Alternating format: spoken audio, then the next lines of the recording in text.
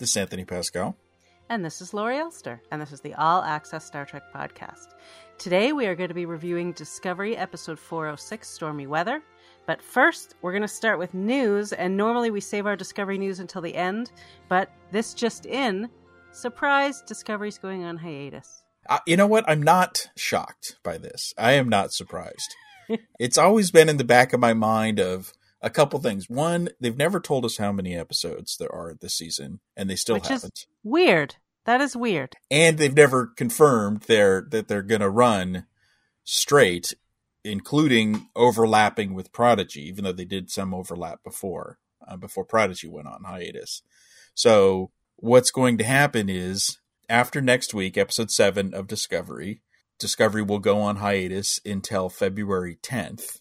So that means that after next week's Discovery episode, the week after that, Prodigy's back for 5 episodes.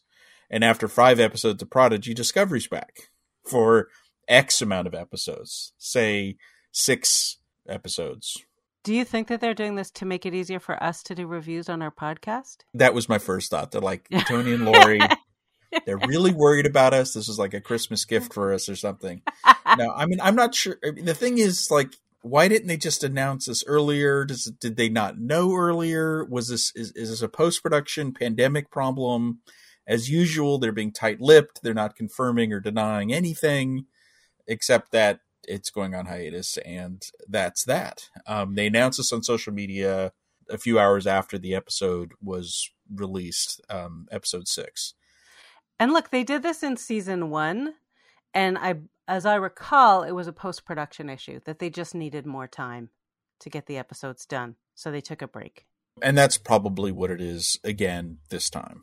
And it's almost always visual effects. Yep. Takes a while to make the show so pretty. Yeah, so episode 8 must have a lot of visual effects. There's another ripple effect of this. So we're now going to go Discovery, Prodigy, back to Discovery.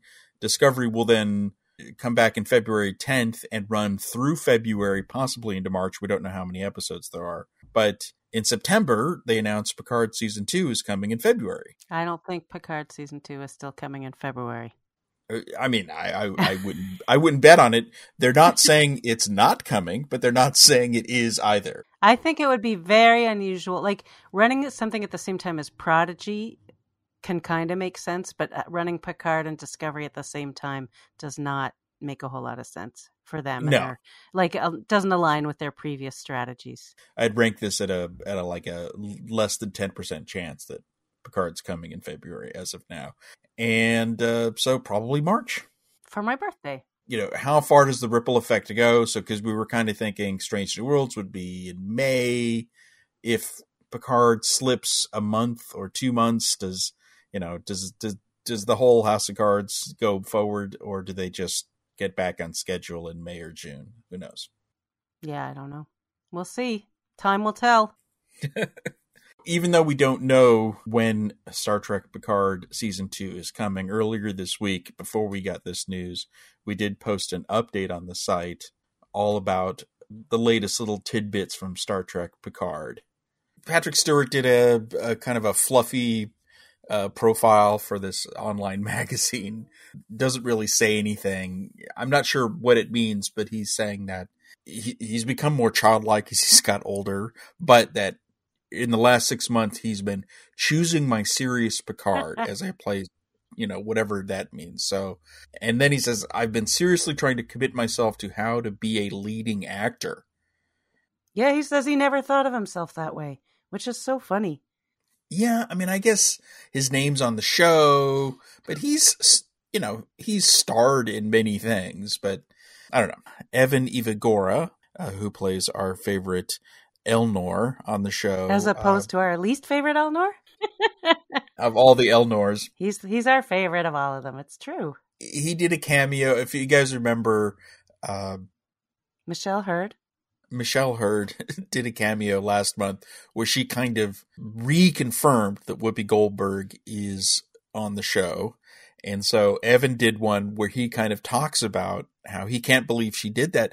And this just gets me thinking, did they tell them all to not talk about Whoopi? Why are they treating Whoopi like a secret? I don't know. I don't understand, because it was a very public thing when Patrick Stewart went on her show and invited her onto Picard and said, we want you to be on it. There were headlines, there were news stories, and then all of a sudden, none of the clips that came in had her in them. Nobody. You had that weird moment with Akiva, right, where you were asking about her and he didn't say anything.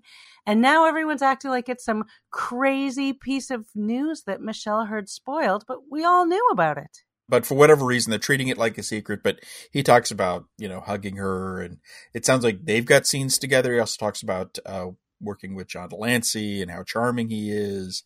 So Elnor, I guess, is going to meet Q as well. So the scenes with Guinan and Q aren't just going to be with Picard himself. If you're meeting Elnor, you're probably meeting the whole gang. Right. Yeah. I'm actually surprised they were allowed to hug, but I'm glad to hear that they were. He promised it was all within the rules. I don't know. So, sure. A little behind the scenes thing. Jeff Russo shared an image of a scoring session. So they're back on the scoring stage. It's nice for him to be back in the scoring stage, and they're almost done with season 2 of Picard recording the score. Yeah, great. So the production designer for the show is Dave Blass, is a huge Star Trek nerd himself, is always tweeting about Star Trek. He has now started to count down each week by rewatching season 1 and sharing some nice images from the show, design sketches, little insights into like La Sirena and stuff like that. So that's so follow him, because he's also dropping season 2 hints, little hints like there's going to be some changes to Chateau Picard, and no real spoilers, but he's worth. I was just going to say the exact same sentence you started. He's well worth following on Twitter if you're a Star Trek fan. What else was there? Well, I did talk about La Sirena and why it always looks so empty. Yeah, I mean, that kind of... I mean, I'm not a huge fan of La Sirena, I'm going to say that. But he did talk about how, it's empty because it's a cargo ship. And yes, cargo ships are still needed because there's certain things that can't be replicated. And he showed some, design artwork that kind of showed it more in this kind of cargo ship thing, and how the nacelles actually flip around a little bit, which they never really showed us. It's definitely going to be back in season 2 because we've seen that. I think it's going to be gone in season 3 though, because we're still seeing new images of some new Starfleet ship for season 3, which they're shooting now. The showrunner shared an image of showing the armory and a whole lineup of phaser rifles, right, which some fans are like, oh, rifles, mocking the fact that the show has phaser rifles. And he and Dave Glass were replying back with like images of Kirk holding a rifle. Yeah, and, hello. It's like, come on, phaser rifles have existed since the beginning. And there's always been an armory also. Yeah, it's not like this is the most important. He's also showed a picture of sickbay. I don't know, just people on, it's Twitter. Yeah, it's Twitter. You could do a whole podcast just about the crazy things people say about Star Trek on Twitter. There are things you can complain about, and but complaining about there being a rack of phaser rifles on a ship is, I don't know, find something better to complain about. Indeed. Maybe they'll all be converted into swords, and everybody will have to fight with swords. Sorry, that was just a Day of the Dove reference. All right, so we still have Picard to look forward to, but in the meantime, if you want to enjoy TNG Picard and all of the classic Star Trek series from original series up through Enterprise, you are going to have to get Paramount Plus starting in January, because all of those 5 classic shows are leaving Amazon Prime Video and Hulu. In the USA. Right, in the USA. Sorry, this Canadian should know better. In the USA. In January, they're all going. And that's part of a strategy that Paramount Plus has been working on for a while. They've made no secret that they're letting these licensing deals lapse. People have gotten used to, the Star Trek shows have been on Netflix for a decade before they started leaving. I think there's still a couple left. Yep. And they've been on Hulu and Amazon for many, many years. And so even though people got used to it, this is kind of now the new normal. Everybody's doing this. If you want to watch The Office, it's not on Netflix anymore. You got to go to Peacock. Yeah. So, they're doing this. I mean, you can still buy episodes on Amazon, and you can get the Paramount Plus app through Amazon if you like. But basically, if you want to see Star Trek and you're in America, you're going to need Paramount Plus. It makes sense. Everyone's doing this. This is kind of the new thing, but there is a bit of a downside to this. So yes, Paramount Plus will now be the sole home of Star Trek streaming in the USA, probably for both movies and TV. Just like if you want Star Wars, you got to go to Disney Plus, et cetera, et cetera. One thing you do lose with this is the opportunity for people who have some of these big, because Amazon, Netflix, and Hulu, everyone in the USA probably has one of the three almost, right? Right. Or some people like me have all of them. Yeah. And so you have the opportunity to just discover a Star Trek show. And we've certainly seen that with kind of a new generation of people discovering Voyager and DS9. And, they've in the documentaries and at conventions, the celebrities talk about meeting new people who found the show only recently.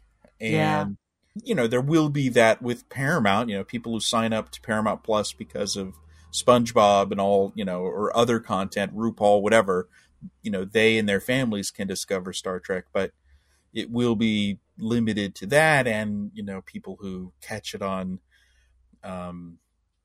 H&I terrestrial TV, where it'll still be syndicated for a while, I guess. And I think BBC America still runs reruns or something. Oh, they always used to. I remember that. But for the most part, the kind of stumbling upon Star Trek and rediscovering it randomly, having it be recommended to you on, by the Netflix algorithm, will no longer be a thing as of 2022. And obviously, Viacom CBS is aware of that. I mean, they're not just doing this with Star Trek. Twilight Zone's leaving.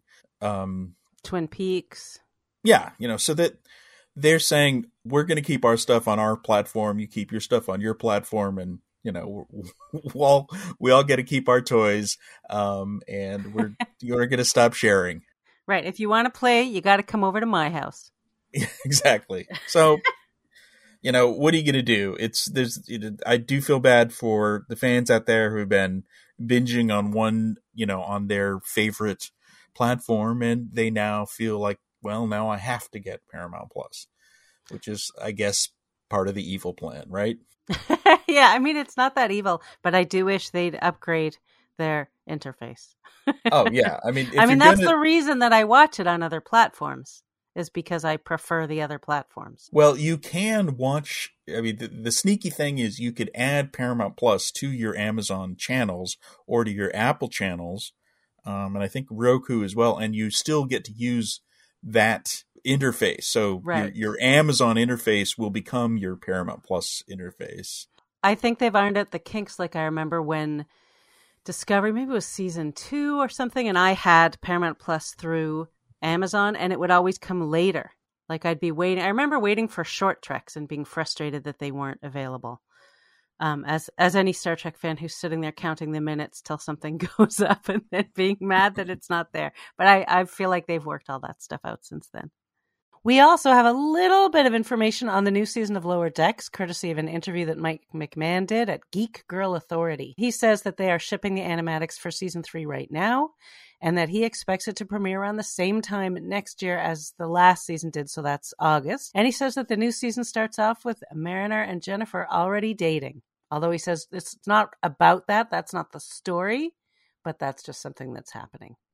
It's funny how I just didn't, maybe I was the only guy surprised by that, in the finale. I mean, I was fine with it, but because I kind of was thinking Jennifer and Boimler were going to be a thing. But now it's so obvious that the Mariner Jennifer thing was set up from the beginning. Beginning. They were doing that thing that kids do, where they punt each other and insult each other when they like each other. He did talk about the character T'Lyn, which was the Vulcan from the 3 Ships episode, who was assigned to Starfleet, reconfirming that she comes back in season 3, but not a lot. But the weird thing is, is that because they write the show so far in advance, they had no idea how T'Lyn would be, and that episode would be seen by the fans, and they weren't sure, how much to put her in, because if people didn't like the character, then having a lot of this character in season 3. And in a way, I'm kind of disappointed in that they should have just trusted their gut, because it was a great character. Everyone loved it. They loved the character. Well, they should have just gone for it. He said that, though, that they were writing it before they'd even seen that final episode. So I think they hadn't even seen how it all came together. And maybe if they'd had a chance to see it even separate from fan reaction, they would have realized, oh, we have something really good here. That's true, I guess. I mean, yeah, if you just have the written word, because they don't have because there's something about the way it's animated, the subtlety of the animation and the performance by the actress that really just, how she's outrageous, Right, like it just really works. They planted the seed of it in case they wanted to bring her back, but I get that they weren't sure yet. I know what you're saying, that they should have been sure, but once they saw it, they knew. Yeah, there's no real spoilers in this thing, but Mike does reveal why you're saying that there's just a lot of California cuisine in the show, because he moved to California and he loves California cuisine. So there you go. Yeah, I'm still mad about the dissing of black licorice as a delicious flavor, but that's a separate issue. I think that's it for Lower Decks, but we got a little bit of news about the Orville, which has been quiet for a while. I mean, we know we have a premiere date, which we already knew, Thursday, March 10th, 2022, and it'll be called The Orville New Horizons. That's old information. But they posted a couple pictures on social. Was it Tom who posted everything, or a couple of people? The importance was, this is actually because they did a teaser trailer in September, but it just kind of showed an image of the bridge. No one was on it, and some kind of dialogue. Right. This was the first image with characters and a better shot of the bridge from Hulu, so it was kind of an official publicity thing. Oh, so there you go. Essentially, this is the beginning of the publicity drive for the show, and you could see that the ship's been updated. Isaac has been updated. Isaac has more lights on him now. The uniforms have been updated. We could see the new character, played by Ann Winters, is an ensign on the bridge. She's a human. Bruce Boxleitner is also in the image. He's a guest star, Babylon 5, but you can't recognize him because he's in this crazy alien makeup, but it looks pretty good. He's playing the president of the Union, I guess. And so, it's just kind of exciting to start the publicity drive, as it were, for the show. We're expecting more stuff as we get closer. In the article we did, we also shared some stuff, like with Discovery. Seth MacFarlane likes to share stuff showing the scoring of the show. He actually shared a clip of music being rehearsed. Well, he's a musician himself, so he loves that stuff. They've got an even bigger orchestra. I mean, he may have the biggest orchestra in Hollywood, I think. I forget, but it's something like 84. It's a huge orchestra for this show. So he's walking around saying, my orchestra's bigger than your orchestra. All the other shows? Yeah, exactly. Anyway, so we're, sort of just getting started on the Orville. We hope to have more Orville updates as we get closer, including doing some interviews. Maybe Lori could talk about what it was like visiting the set before season 3. Yeah, that was. You visited right during. Where were they in shooting season 3? Right when they started, right? It was right at the very beginning. It was November of 2019. So they had just built, or sort of rebuilt all these sets. Everything was bigger and better and more immersive. So a friend and I and someone else who's, I think, like head of one of the big Orville sort of, I don't want to call it a fan club, but one of those groups, got to walk around the set and explore everything. And I'm not allowed to describe it specifically, but I can just say that you really feel like you're on the Orville. It's incredible. The sets are gorgeous, expansive, and completely immersive and fun. I visited the set between season 1 and 2. And what I was surprised by is the fact that it's built on 2 levels. That when you go up the stairs, you are going up the stairs. Yep. Those are real stairs. So no, it's a pretty amazing set. Anyway, I think it's time for Black Alert, because we're going to go on to start talking about Star Trek Discovery. Although the first thing we're going to talk about isn't really a spoiler, which is there's a little merchandise news. There's a new Discovery tie-in comic book miniseries coming out in 2022 from IDW. It's called Adventures in the 32nd Century.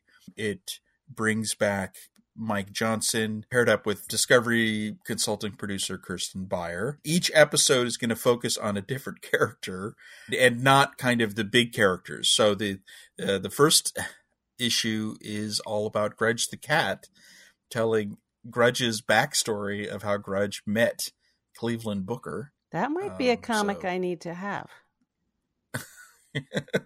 And then there's going to be one about Adira, one about Detmer, and one about Linus, our favorite Saurian. I have to say those sound really fun because I don't read the comics, so I feel like these would be good standalone ones if I want to give it a shot. I like the idea. They called it Adventures in 32nd Century. I thought it'd be fun if each issue was someone from the 32nd century. Like we could learn more about the president, or more about Vance, my favorite guy. Just Grudge. And Adira, who's also from the 32nd century.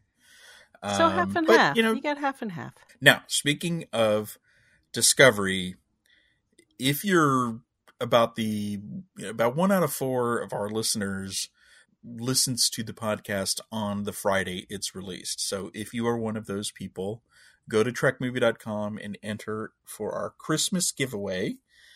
This episode comes out on Christmas Eve. We're going to be giving away the first 3 seasons of Star Trek Discovery on Blu-ray and DVD, thanks to our friends at CBS Home Entertainment. We have 3 copies to give away, so there's an easy contest to enter. All you need to do is say what gift you would give to your favorite character on Discovery, and you are entered. USA only. We are sorry. That's their rules, not our rules. Can I just tell you there are a couple of really good ones already in our comments that I just want to give some shout outs to. So someone says, I'd give Pike a radiation suit, which I thought was a good one. I'd give thoughtful. I'd give Tilly a big hug because she deserves it. So there are a few good ones like that. I'd give Grudge a fish. I like. So, and I really I would give good Captain Lorca a lifeline, because I agree with that. But there are lots of really fun answers, like some just sweet and some that are just very, very funny. It's nice for the fans to have this little moment to show a little creativity and have a little fun with it. Oh, there's one more cute one I want to read. I would finish the dance with Zora and give her the tenderest kiss in the galaxy. Aw. Aw. Aw. So I usually don't have time to watch The Ready Room before we record, but there was a big interview with Jonathan Frakes, which is just irresistible, so I made the time.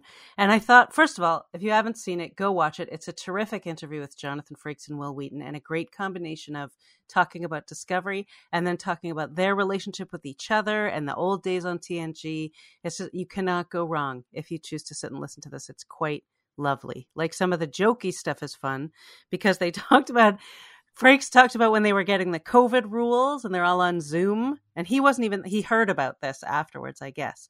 But they were saying, like, you can't have close talking and there will be no shouting and no singing. And somebody, he thinks it was Mary Wiseman, said, who's going to tell Frakes? Because he loves to sing when he's on set. I've experienced this myself. So, yeah, that was pretty funny. But they also talked about working on the show itself and directing Sonequa, all of which I think is worth a listen. And then I'm going to let Tony talk about his tinfoil hat moment. The whole reason Frakes was on The Ready Room is because he directed this week's episode, Stormy Weather. Oh, I should have mentioned that. Sorry. So Will asked him about the AR wall, which he's been asking a lot of the cast as he's been going through the season. But for those of you who've seen the episode, it should be obvious he didn't use the AR wall. There were no of those kinds of scenes in this episode. So he mentioned talking to lots of people about the AR wall. and how it's a huge challenge and very difficult, and not everyone understands how to use it No, yet. one guy understands how to use it. That's what he said. There's one person who, because it's lighting it, it's using it, it's filming it, and he said that's the funny part. There's only one person who knows how. But he said that he's looking forward to using it next season, right? So my ears pricked up to that. I'm like, did someone say next season? Because as we are now into the 6th episode of Discovery, they have yet to announce another season for the show. He just said it casually as if, well, of course there's going to be a next season. So take that as you will. He's either talking about something he's been booked for. So it's not a given that he directs in every season of Star Trek. He could be talking about the next season of Strange New Worlds, which we believe is going to start shooting in February, because that's also shot in Toronto, also uses the AR wall. I was going to say, I feel sorry for everybody who has to go to Toronto in February. I mean, I love my home city, but it is not pleasant in February. But they use that to their advantage in the episode where Tilly went away, because they used their favorite quarry. The rock quarry, but it was actually snowing. Yeah, and really cold. Right. So, get ready for some Ice Planet stuff, I guess. Yeah, it's rough. It's hard. It gets really, really cold and relentless. It's, they have a long winter there. Yeah. So shall we move on to talk about stormy weather? Speaking of a relentless winter. Sure, because I don't think we should sing stormy weather, so we should just review stormy weather. I think that's just fine. Why don't you start with your top level first thoughts? I thought it was like a pretty strong episode. I liked that everything was tied together and that we got a little farther in terms of our understanding of the DMA and a little farther in understanding certain things about some of our characters, which was mostly done smoothly, but occasionally got clunky. And honestly, the highlight for me, which I found shocking, was that I loved the scenes with Gray and Zora. I'm so happy Gray finally has something to do that isn't just follow Adira around and smile about Adira and comment on Adira. Like, now I see why they have the character, why they hired the actor. This is the first time I've really seen it. Maybe a little bit at the end of last season when Gray was a hologram. That wasn't so bad. Yeah. But this was great. All the Zora stuff was intriguing, and I feel like to me, it's sort of, it was a blend of sort of old school Star Trek style, but really making it clear this is a very different kind of Star Trek where we're always looking at how people are being affected by what is going on. Right. I mean, Discovery is, rightly or wrongly, always going to be a little bit more soap opera-y. The emotional lives of these characters is always going to be explored more than in traditional Star Trek. And I think for a lot of people, that's something it just doesn't interest them as much, perhaps. And sometimes it can be overly done, but I think it was done very well in this episode. And, and in a way, it's almost a little on the nose. Now the ship, the USS Discovery, has emotions. Yes. Right? It's true. And true now to form, yes. And so now we need to deal with the ship's emotions. How do you feel about this ship, Zora? But, and if you told me, there's going to be, we're going to have this episode where they're going to explore an anomaly, but every once in a while they're going to cut to Gray playing chess with Zora, I'd be like, really? Don't do that. But amazingly, it worked very well. Yeah. I agree with you. Best episode for Ian so far of the series, for sure. And not just because you could have a best episode for Ian and it would still, I'm going to be honest, not be great. This I thought was a great episode for Ian. Yeah, Ian was very good in this, as well as Annabelle Wallace, who has been evolving her performance as Zora. They paired them up, and I thought that, in a sense, both characters emerged in this episode as fully fledged characters. Yes. Although Zora was a character in Calypso, but then kind of stopped being a character again, right? Who would only every once in a while say something. Right, because she hadn't gotten there yet.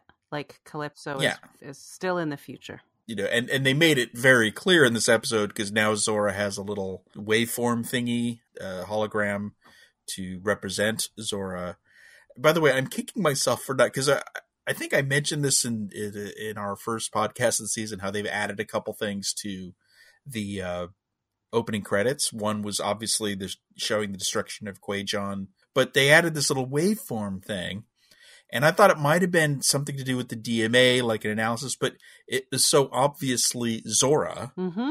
Because if you look back at Calypso, Zora was also a waveform, but a simpler version inside of those circle things all around the ship. Now Zora represents herself as a circle, a holographic circle with this waveform thing. And I love how Zora presented herself, where Zora just shows up on the bridge. Like, hello. Right. Which I'm a 1980s computer guy, so I immediately thought of the Apple Mac because it introduced itself to the world with the big hello, which is kind of a big part of its branding. And I thought they were borrowing a little from Steve Jobs, perhaps. But or was that also in War Games? Hello, would you like to play a game? It's a good point. So that's kind of the big character thing for this episode. Although Book, I think, has a solid C story, perhaps, but his character arc, I think, is very well handled in this episode. Well, I will say, as soon as he said, it's my dad's birthday, I was like, oh, we're going to see Daddy. So, I mean, I knew that it was going to happen somehow in the episode as soon as he said it. I think it was a solid mid-season, kind of a bridge episode. The work to be done in this episode is they needed to kind of pick up one clue about the DMA. So the exploration of the subspace rift, which we've seen before in Star Trek, was really not going to be much of an exploration at all. But I like how they kind of turned it into, kind of like Apollo 13, where the mission basically ended as soon as it started. As soon as they got in, they're like, "Oh, we're screwed. Yep. We got to get out." But I like that they built up this excitement, because when they decided to go in, you basically see that everybody's just been sort of hanging around, and now they've all been called back to work, and they're all excited, like, we're finally going to do something. And then they finally do something, and then it's just, oh. So I thought it was like riding the waves of their emotions. And they really relied heavily on the bridge crew and those actors in this episode, and almost entirely to good effect. But there's one kind of glaring thing that, I don't know. Let's see if it bothered you as much as it bothered me. I know exactly what you're talking about. So what bothered you? It was our friend Owo, who, at first I thought it was fine that she sort of spoke up and said, I want to go, please go, let me do this thing. I want to, bring programmable matter to reinforce the shielding or whatever. But then it's a weird thing that Discovery does. Like, character development should be as characters are doing things. And this is the second time recently where they have a character just stop and go, when I was a kid, this thing happened, or once this happened to me. They give a little backstory in a particularly tense moment. So as they're all about, we're going to skip ahead a little bit, as they're all about to go into the transporter buffer, she stops to tell Saru this story of something that happened to her before. And I'm just like, oh, come, like, really? Right now? You gotta stop it right now and tell the story? We're all about to die. But I just found the whole reason for that is that they felt like, oh, these bridge scenes are getting a little dry. We need to add a little tension because, not only did she really got into Saru's face, right, in like a weird way. And she did the same with the captain, when the captain says, we got to get out of here, she turns around and says, says, we can't do that, Captain, in a very forceful way. And to say like, oh, well, the reason she's acting this way is because of this memory of in her childhood of losing a friend. It's like, well, so because how many times could that have raised its head over 4 seasons, but suddenly she's totally acting crazy. And it just seems like a random way to add tension to what they probably thought were drier bridge scenes. Yeah, it didn't add tension. Although I did like the way Saru responded. Yes, he was great. Doug was great. He's great. And actually, throughout, I really liked Saru and Michael. I thought she did great captaining in this episode. And they both dealt with their, reminiscing crew member well also. there was a subtle moment with them, and Sonequa actually mentioned this in that Yes. interview last Yeah. week, where Doug and her now can act in a way where they don't even need to talk. They can have a whole conversation just by looking at each other, and you get what's happening. Because Saru, like the bridge crew, are kind of freaking out, even though they're all lieutenant commanders and should be seasoned. When they all realize that, they're in a thing that's slowly dissolving space, and they're next. Saru kind of goes aside to Michael and said, we should probably get the fuck out of here. Yeah. Right. And so, but it was very done subtly, quietly, and without using the cone of silence. And that's when Owo has her reaction, because Michael says, yeah, let's get out of here. And then that triggers Owo. But no, I thought Doug was great. And I also think, it's something actually that Jonathan Frakes was talking about in the Ready Room when he talked about how Sonequa was able to convey so much in just her face. And I've always liked that about her too. I feel like you see a lot going on. And I thought in all of those scenes, you could see all of it. You could read it all on her face. I know what we have to do. It sucks that this is what we have to do. Like everything I felt was very present. And when she and Saru were talking, you could see it was that same thing that he was talking about and that she talked about in that interview. Frakes had a challenge with him because he doesn't get cool guest stars. I mean, he had the guy playing the dad, right? But, in the last episode, we had a ton of guest stars. He doesn't get Tig Notaro. There's no location shooting. There's almost no visual effects because they're in a void. Lots of practical effects. No AR wall. Yeah, but he made it work. It flowed. He did some crazy stuff with the camera. There was one shot I really liked in engineering that was almost like a security camera shot of like way up in the corner with Stamets dealing with Book, who are now kind of best buds, I guess. I like them together. So I think he did a good job. I know it's Frakes and we want to love Frakes, but it's not easy doing a bottle show. And I think he did everything he could with what he was given. Yeah. But it's also the writers because again, this is one of the stories where there's an A and a B and a C, but they were all connected. They were all tied to the void. So even though they were cutting to Gray having his conversation with Zora in the bar alone, it moved the story forward. It wasn't just a cutaway to a conversation that was happening separately. And the book stuff was working on two levels. One was, so Book is dealing with his dad, the hallucinations of his dad, and also with kind of Stamets and the doctors. Because it turns out that he was carrying these particles, which he got when they tried to use the spore drive, got injected into him. And that was the big clue that they wanted to reveal in this episode, which was the DMA comes from outside the galaxy, which I'm kind of happy with. It's like they're saying it's not one of the usuals. It's something new. I think that's what they're saying. Yeah, right? I hope it's not something from a previous Star Trek series. I hope it's something completely and totally new. Book said, "Oh, I thought it was someone we knew." I mean, I feel like this was one of those times where Discovery says it so that you get it. Kind of like how people keep on using the word uncertainty. Like, we get it. That's the theme of the season. You don't need to say it all the time.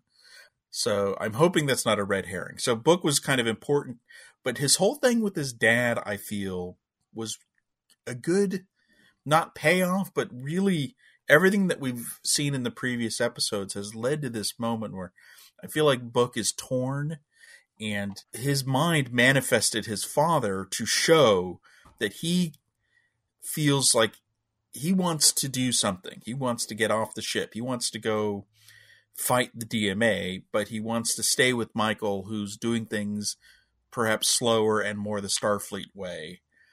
And his father's calling him a coward. So he's essentially calling himself a coward for not being out there and hunting the DMA people. So I feel like this is leading to something, but I enjoyed that subplot well. Yeah. I mean, even though, again, I knew the dad was coming. I thought it was well done. And I actually, it's funny because when I interviewed him, I guess it was at Comic-Con, virtual interviews, whatever. And I asked about his relationship with Michael now that she's the captain, and has that created any tension or change the way that he views her. And all he did was make delightful jokes about how he wants to butter that crumpet. But like, I like her even more now.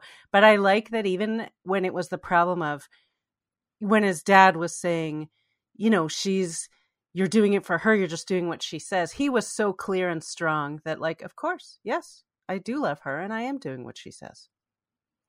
So I liked that part for him was clear and strong.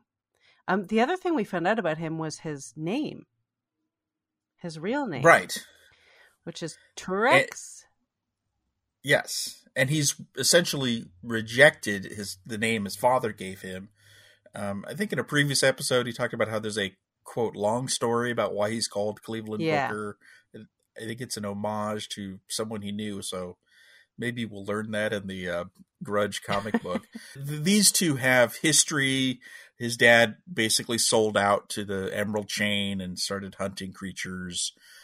So there was some good Book backstory. Yeah, he made fun of Book being sad for the transworms. Yeah, his dad was a dick. I mean, 100%. Yeah. I mean, you know, that's.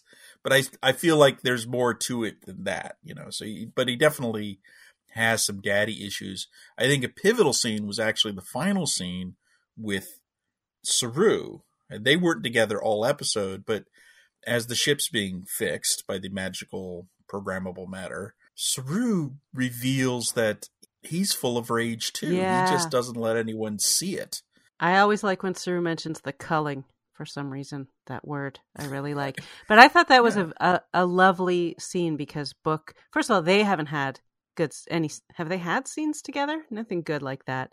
And I like that Book was sort of looking up to Saru, not just physically because he has to, but also just saying, like, you seem so balanced and calm. And Saru is basically saying, look, we're both furious and we're both justified, but you can't make that your focus. And then he did this lovely Doug Jones Saru type action of just putting his hand on Book's shoulder. He's a hugger, Doug Jones. We've all been hugged by Doug Jones. But I thought that was a really nice scene. It was. And I feel like Book is definitely struggling. His dad is this kind of inner anger of his. The question is that now resolved, or will we see more of that? Because I feel like every episode has been dropping more and more bits about Book, and in the last episode they were he and Michael seemed to be on the outs at the end of the episode, and then this one he immediately goes, oh, I'm okay with that whole thing with Felix. Well, again, he wasn't saying he was okay with it, but he was saying he understands that she had to make the decision. And I actually liked that.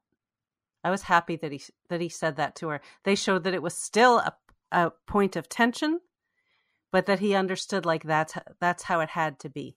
So he's not just sitting there going, you made the wrong choice and I'm going to change your mind. It's like, okay, I don't like it, but I get it. Yeah. I also liked their I love yous before he went into the buffer with Grudge in his little case. Right. Like, why did he need, like, he's on his ship, right, with Grudge, and everyone needs to go into the buffer, right?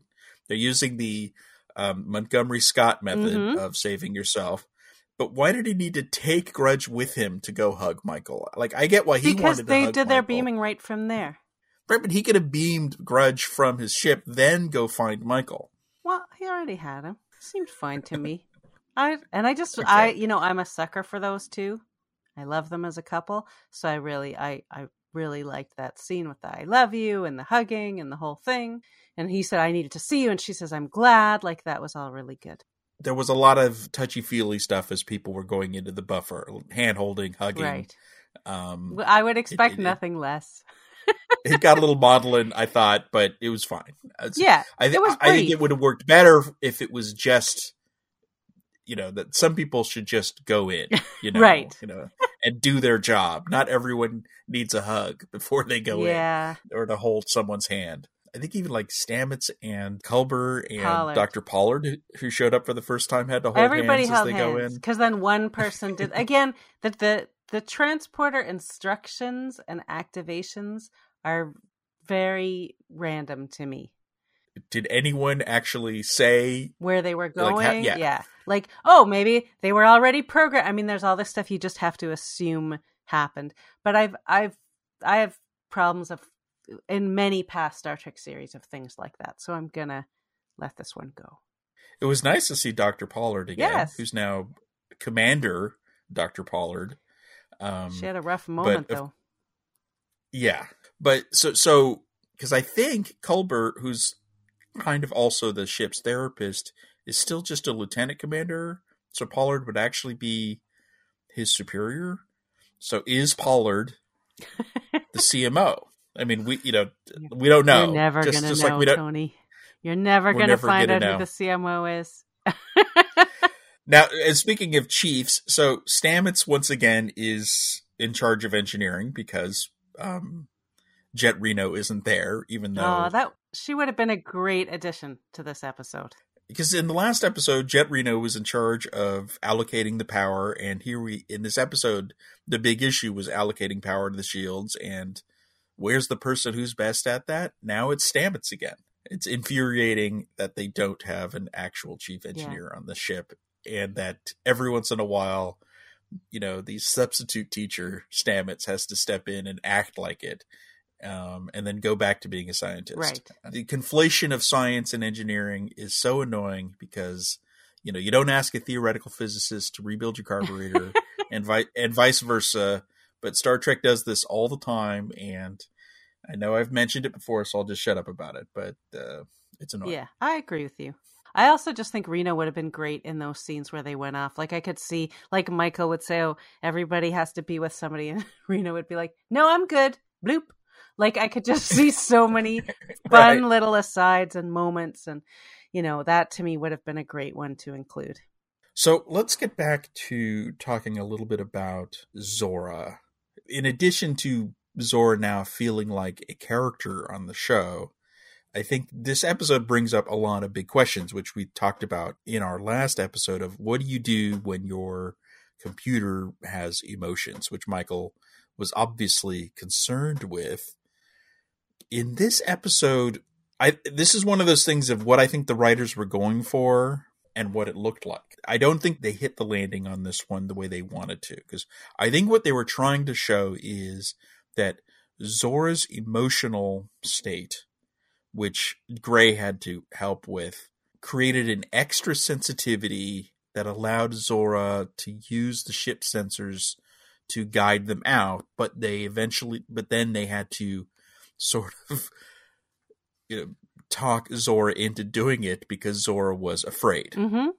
Right. The other way to look at this is the ship's computer was unable to use its standard sensor package because it was freaking out.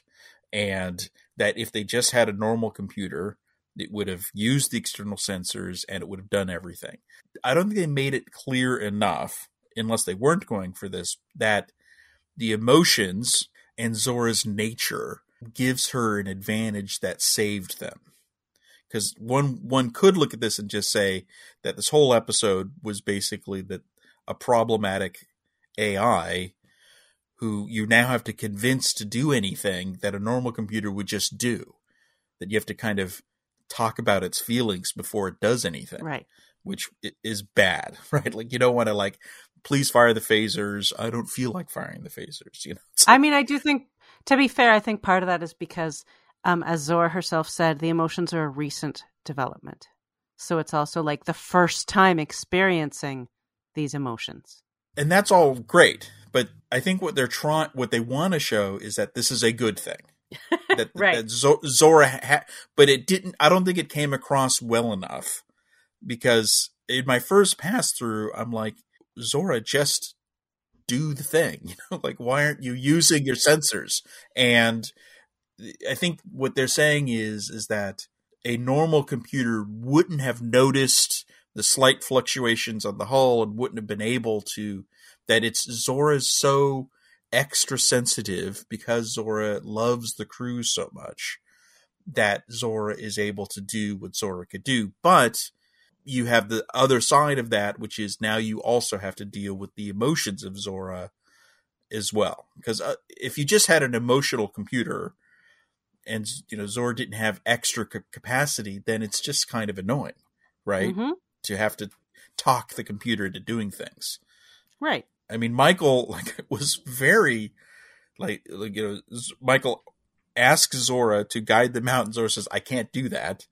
And Michaels goes, "Okay, well, let's go have a nice little chat." Yeah, let's go talk it out. I mean, my first thought would be, could someone just pull the processors out and get this thing to start acting normally? Well, they didn't have time for that in that particular moment. Yeah. I mean, remember this, the scene in that room that we've never seen again and probably will never see again, where Michael had to go fight Osira, and they, that was the computer core of the ship, right? Oh, yeah. Someone should have just gone in there and just started pulling things out until Zora started acting normally. But I think it's more important that the point they're saying is, this isn't a bad thing. Zora's not going to go evil, right? Zora is becoming a person, and there's advantages and disadvantages. Yeah. Just, they couldn't have made it without Zora, but they also couldn't have made it without treating Zora like a person. Right. That's what they were going for. And Gray is the one who kind of started that. Gray was the one who got that going. In fact, when Zora first said, when Zora said, "Oh, I detect something unusual in the exterior hull of Deck 17," and Gray was like, "Well, you need to tell the captain." When Zora first said, "Oh, I don't have enough data to do that," I kept thinking about the Benzite guy on Next Generation, the second one. I think it's Mendon. He didn't report something because he thought that that he didn't have enough information yet. And I was like, oh, that's a, very personal kind of thing. And then I really, even though I agree with everything you're saying, I actually really like the scenes where Michael was talking to Zora, because Michael knows a thing or two about heavy, intense emotions and not dealing with them the right way.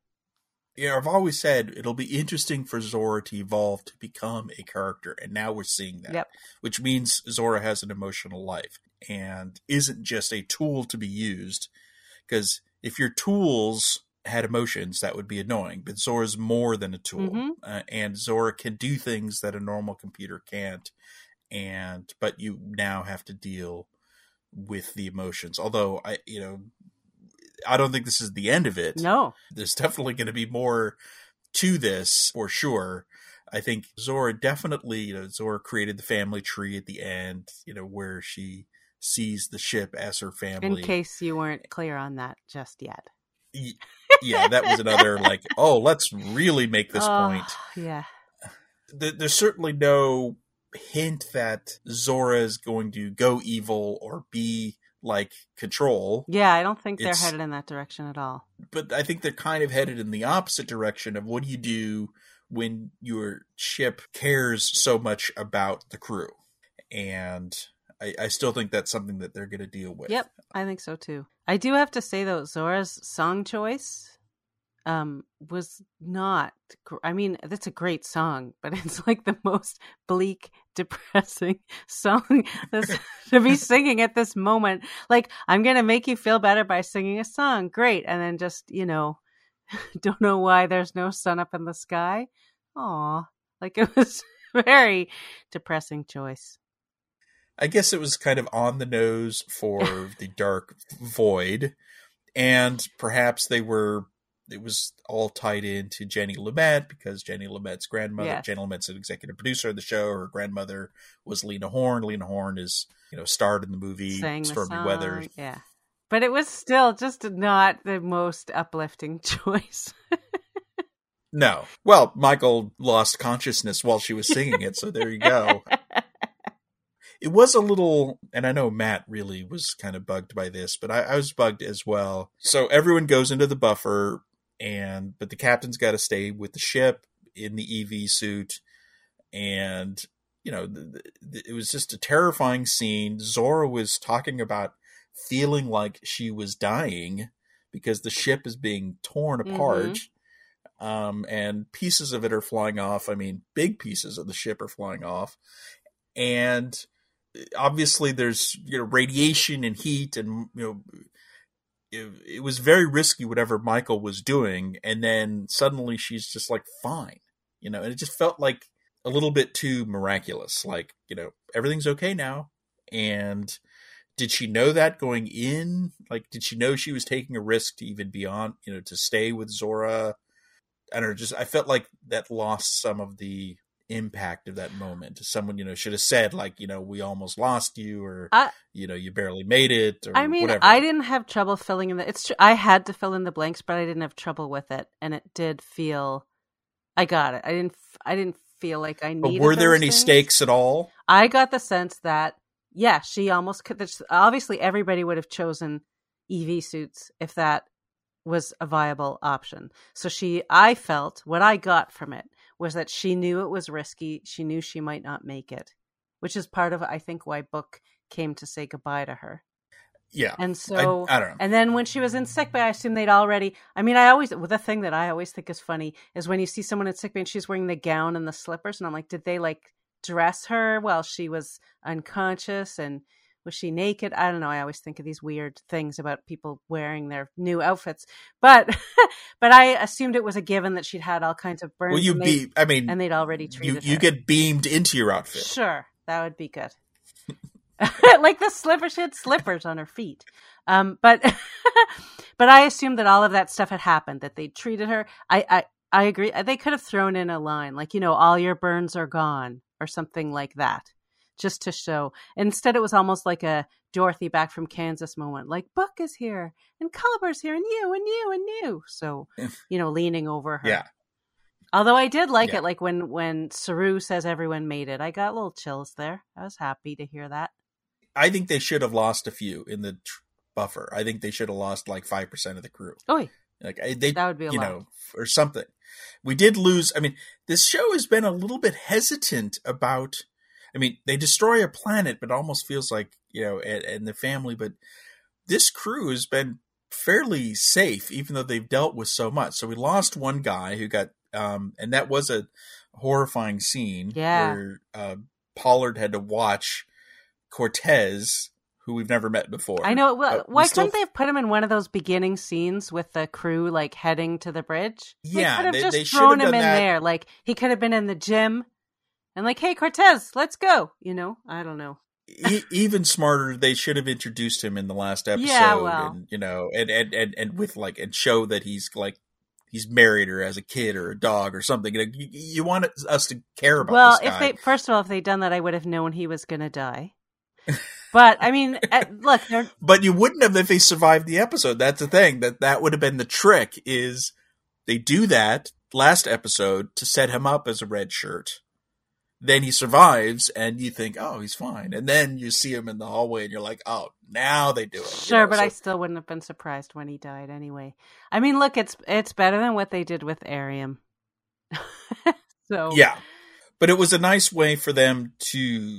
I thought that Zora was just going to go completely bananas after that, losing a member of the crew. And she almost kind of did. She felt guilty over it, and that kind of put her into her fear spiral. Yeah. But I don't know, just it felt a little too easy to get out of it at the end. It should have been, I feel like there should have been some more stakes at the end, because the ship, when you saw it in dry dock, was just torn apart.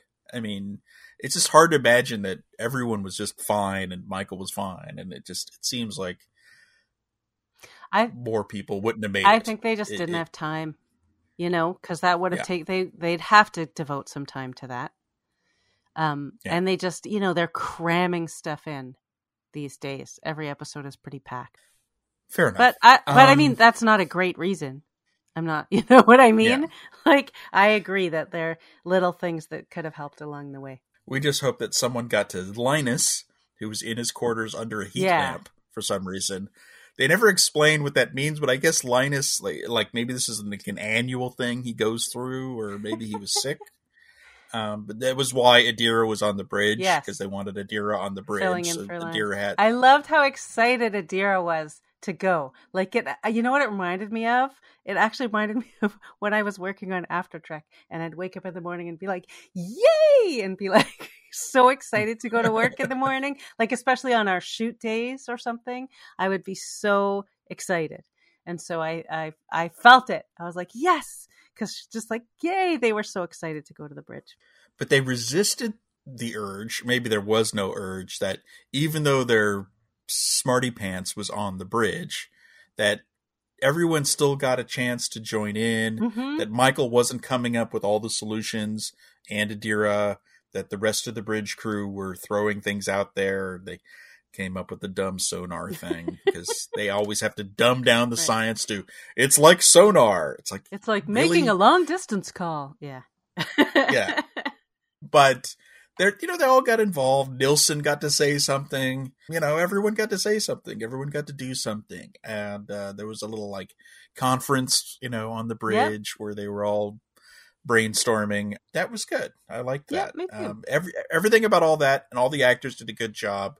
It was just we didn't like the OO kind of random aggro OO. Aggro OO was the thing. And it wasn't an acting issue. It was purely a writing issue. Yeah. So before we kind of move on to wrapping up, did you get any new senses about the DMA or Species 10C besides it's outside the galaxy? Do you any theories, any thoughts on that? No, I only hopes. I have hopes, but not thoughts. How about you? I'm exactly the same. I kind of want and hope for something new, something, to say create something as cool as the Q is hard, but let's say as cool as the Metrons, right? That's like a reasonable level, a reasonable bar, just create something new and interesting and maybe something they could deal with in the future. And don't be Michael Burnham's dad. Oh, God. Sorry. Yes. Just don't be specifically related to Michael Burnham in some way. I really hope this isn't a red herring. The outside the galaxy. I hope that's a genuine thing. I hope it's something new and intriguing that raises ideas and concepts that we can think about in a new way. Yeah. This is a bridge episode, but it was a good, solid bridge. It got us to the next episode. It did a good job. It didn't feel like we were wasting our time and spinning our wheels or doing random off-topic subplots. It was all well connected. Yep. Now I'm kind of wondering, like, what are they going to do with Gray? Like, what's Gray? Is Gray going to be the Zora wrangler on the show? Like, do they have to involve Gray every time Zora has a problem? Or maybe Gray will be working with Zora so that Zora's ready the next time. Who knows? But I thought those scenes worked, and I hope that there's more stuff for Gray to do. I mean, they do have the option anytime they want to send Gray off to be a guardian or to do some guardian training, they can do that. And they've left that door open. But finally seeing Gray be interesting made me interested in seeing more Gray, maybe. Although having Culber put Zora on the couch and do some of his therapy might be fun too. So there really wasn't a lot of Culber in this episode, not really a lot of Stamets. But at least Stamets got like he had like some fun moments or like a line here and there. Like when he says, when Burnham asks for power and he says, she says, if you're sitting on any extra power, and he goes, I think I've got some tucked away under my chair. And then later mentions he doesn't even have a chair, which is a good point. But Culber just did almost nothing. But he had his cute face. Getting back to how Stamets and Books are kind of buddies now. So there was a subtle thing. So the captain orders them to use the spore drive. He's a little nervous about that. So he says someone needs to monitor the data, and then Book comes in to say, well, I'll do the spore drive. And Stamets says, well, I guess now's as good a time as any for me to learn to delegate, because he's not very good at that. But they're past their jealousy. It's just kind of Stamets is self-aware, and they tried to spore, although it didn't work. But no, he had some good stuff, but not really character development for him. This wasn't. No, but at least he had his moments. Episode. He had moments. What they've been doing in season 4 very well is it's not all about Michael. Every episode she's involved in every storyline, but it's not all about her anymore. I think that she's the captain of the ship. She's very heavily involved, but I think that it isn't always Michael saving the galaxy, Michael coming, Super Michael with everything. Although there was a little bit about that in episode 401 when she left the ship in the middle of a crisis. But, I'm very happy with how they're handling Michael as captain. I think she was doing great captain stuff, the way she was throwing, everyone give me ideas and... No, and just deciding when to abort the mission, just realizing this is like making decisions, making good decisions, and moving forward. And, in that, again, I go back to that interview that we watched from the 92nd Street Y, where she talked about how Michael has always made mistakes and continues to sometimes make mistakes, and that's okay. And I think a lot of the criticism that she's supposed to be perfect, she's not supposed to be perfect. She's someone who makes tons of mistakes. And then I liked that in this one, she's good, confident captain who knows what the right thing to do is. Or knows when to ask for help, really, which is the best captain is someone who gets a lot of input and then makes the decision. Right. And that's what was happening in this episode. Yep. I guess we should just move on to our bits of the week, right? Yep. Why don't you start? Mine is actually something that you introduced me to, but I'm now glad you did, which is this doctor in Anaheim, California, has turned his optometry office. So these are both of my things are for those of us who wear glasses. He's turned his optometry office into a whole Star Trek themed thing. So we'll link to a video in the show notes. You just have to check this out. It's so just amazing. Great. It's so great. And I wear contacts and glasses. So I wish my optometrist had an office like that. His name is Dr. Garrett Wada. He's in Anaheim. It's called, Wada Optometry. I'm thinking he's about 90 minutes away from me, but I'm thinking next time I need to get an eye exam, I'm going to go. Even though my optometrist is like 10 minutes away. It's worth the hour and a half just to get to the office. I would totally do the same thing. My other eye-related thing is last week the FDA approved a drug called Vuity, which is essentially Retinax. These eye drops you use, and this is just for reading glasses at this point, but you use the eye drops and you don't need reading glasses. Huh. And it works. It won't help Captain Kirk, of course. He still needs his reading glasses. Because he'll be allergic. Dr. McCoy. But for the rest of us, you could now get Retinax, except they decided to call it Vuity, because I guess we're in an alternate timeline. But there you go. I'll give this random piece of advice to people who wear contacts and are nearsighted, but now getting to the stage of needing reading glasses. Monofocals, people, they will solve the problem as well. What is that? It's one of my contacts is for distance and one is for close up, and they learn to work together. It takes a little while, and now I've stopped using reading glasses. Crazy. Yeah. So what's your bit of the week? Mine is this. I found it randomly, and it's an interview with a Star Trek guest actor named John Putch, and he did play the Benzite. So he was Mordok, he was Mendon on TNG, and he also played a reporter in Star Trek Generations. And the interview is great because he gives so many details about that costume and how he had to activate the smoke himself and how long it took and what they did to his hands. It's a fascinating read. And then he has some great stories about filming Generations, how Shatner fell and went flying and was very Shatner-y, and how he got to hang out for a couple of days while they were filming this. So it's a terrific read, lots of fun details, and we'll put up a link to it. And that's at The Companion. Sorry, I just want to say there's one other fascinating detail which I did not know until I read that article, which is that his mother was Jean Stapleton, who played Edith Bunker on All in the Family. Crazy. That is crazy. I always love interviews with someone you kind of don't think about, people who play minor characters, but they often have these great stories about what it was like on the set and just really add a lot of flavor to what it's like to create these shows. Yeah, and especially when you have to play someone that's such a unique alien. It was the first time we saw them. They had that weird thing with the smoke, so there was a lot going on there that he had to deal with. So I think it's a great read.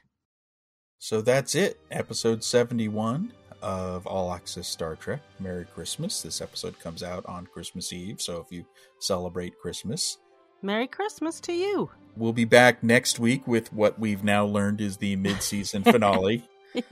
Star Trek Discovery for our final episode of the year, our New Year's episode. That's another reason they changed the schedule, because they wanted it to match up with our end of year. It's really thoughtful of them. Yeah, it's nice. And then we'll be moving on to Prodigy in 2022. So thanks for listening and come back next Friday. Bye-bye.